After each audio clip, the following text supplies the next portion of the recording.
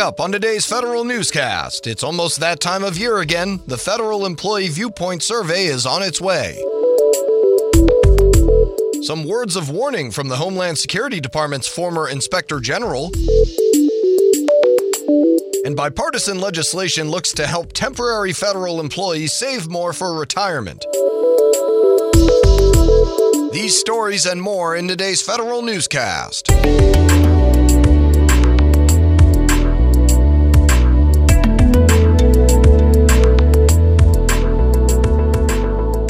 Welcome to today's episode of the Federal Newscast. I'm Eric White. It's almost here. The 2019 Federal Employee Viewpoint Survey will be open in 2 waves starting May 13th. Each agency's survey will be open for 6 weeks and available for all employees. The Office of Personnel Management is urging agencies to try and get as many employees to participate by explaining how FEV's results make changes.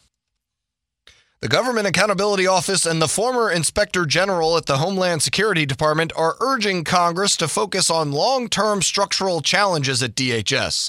IG John Roth says lawmakers should focus on staffing up the Secretary, Deputy Secretary, and Management Directorate offices. He says top leadership were often surprised by the IG findings he presented them. The Government Accountability Office and the former Inspector General at the Homeland Security Department are urging Congress to focus on long-term structural challenges at DHS. There's bipartisan concern in Congress over the series of recent leadership changes at the department, but former IG John Roth says lawmakers should focus on staffing up the Secretary, Deputy Secretary, and Management Directorate offices. He says top leadership were often surprised by the IG findings he presented to them during his career at DHS. The Senate Foreign Relations Committee approves 9 nominees for State Department leadership roles. The nominees include CIA Chief Operating Officer Brian Boletow, President Trump's pick to serve as Undersecretary for Management, as well as Alan Swendeman, the President's nominee for Deputy Director of the Peace Corps. President Trump signs a new cybersecurity workforce executive order. The EO creates a cybersecurity rotational assignment program for federal employees. It would detail IT and cyber professionals into the Homeland Security Department and vice versa. The EO also instructs the Office of Personnel Management and DHS to come up with a list of reskilling aptitude tests that agencies could use to evaluate if their employees are good candidates for cybersecurity training. A bipartisan pair of lawmakers want to give some federal employees a new retirement flexibility. Democratic Congressman Derek Kilmer and Republican Congressman Tom Cole introduced the Federal Retirement Fairness Act. The bill would let participants in the federal employee retirement system make catch-up contributions toward their annuities. Temporary employees generally can't count their time in service toward their retirement annuities. The bill would allow employees in that position to credit toward their annuities for any work performed before 1989. Army General James McConville says he wants to focus on bettering personnel and acquisition if he's confirmed as the next Army Chief of Staff. McConville tells the Senate Armed Services Committee he plans to make sure soldiers don't feel like a cog in a machine and that their talents are appreciated. McConville also says he will evaluate the outcomes of the new Army Futures Command, which changes the way the service procures weapons. The nominee to run the National Reconnaissance Office does not think his agency should be absorbed into the Space Force if Congress creates that service. Christopher Scalise says the NRO is better served as an independent office because it supports the Defense Department, combatant commanders, as well as the civilian community.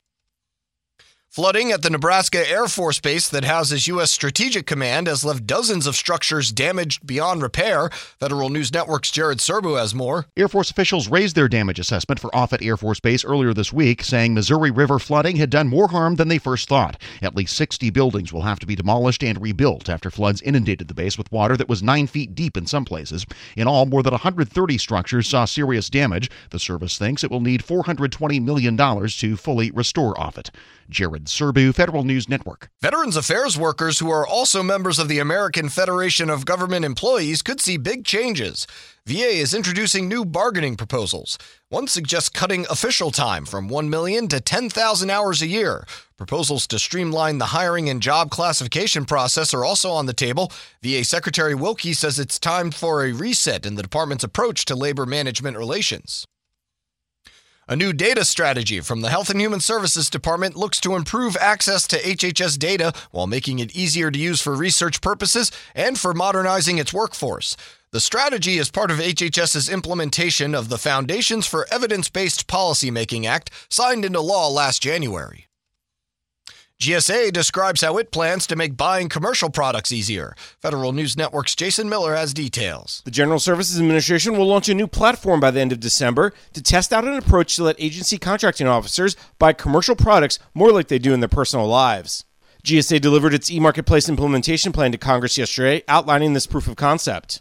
The approach would create at least 2 e-market platforms from private sector providers who will act as middlemen connecting buyers with sellers. The agency plans to release a solicitation by the end of June for these e-marketplace platform services. I'm Jason Miller. The Office of Federal Procurement Policy is busting a new set of acquisition myths. OFPP explains to contracting officers and industry how innovation is possible in federal procurement as part of its 4th myth-busting memo.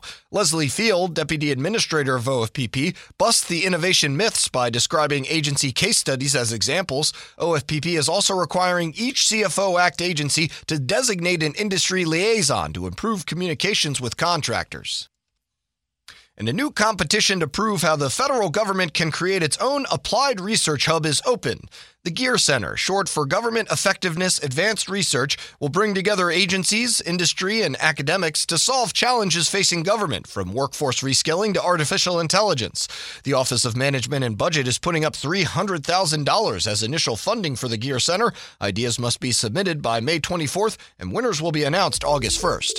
You can find more information about these stories at federalnewsnetwork.com. Search Federal Newscast, subscribe to the Federal Newscast on iTunes or Podcast One, and follow us on Twitter. Our handle is @Federal Newscast. I'm Eric White.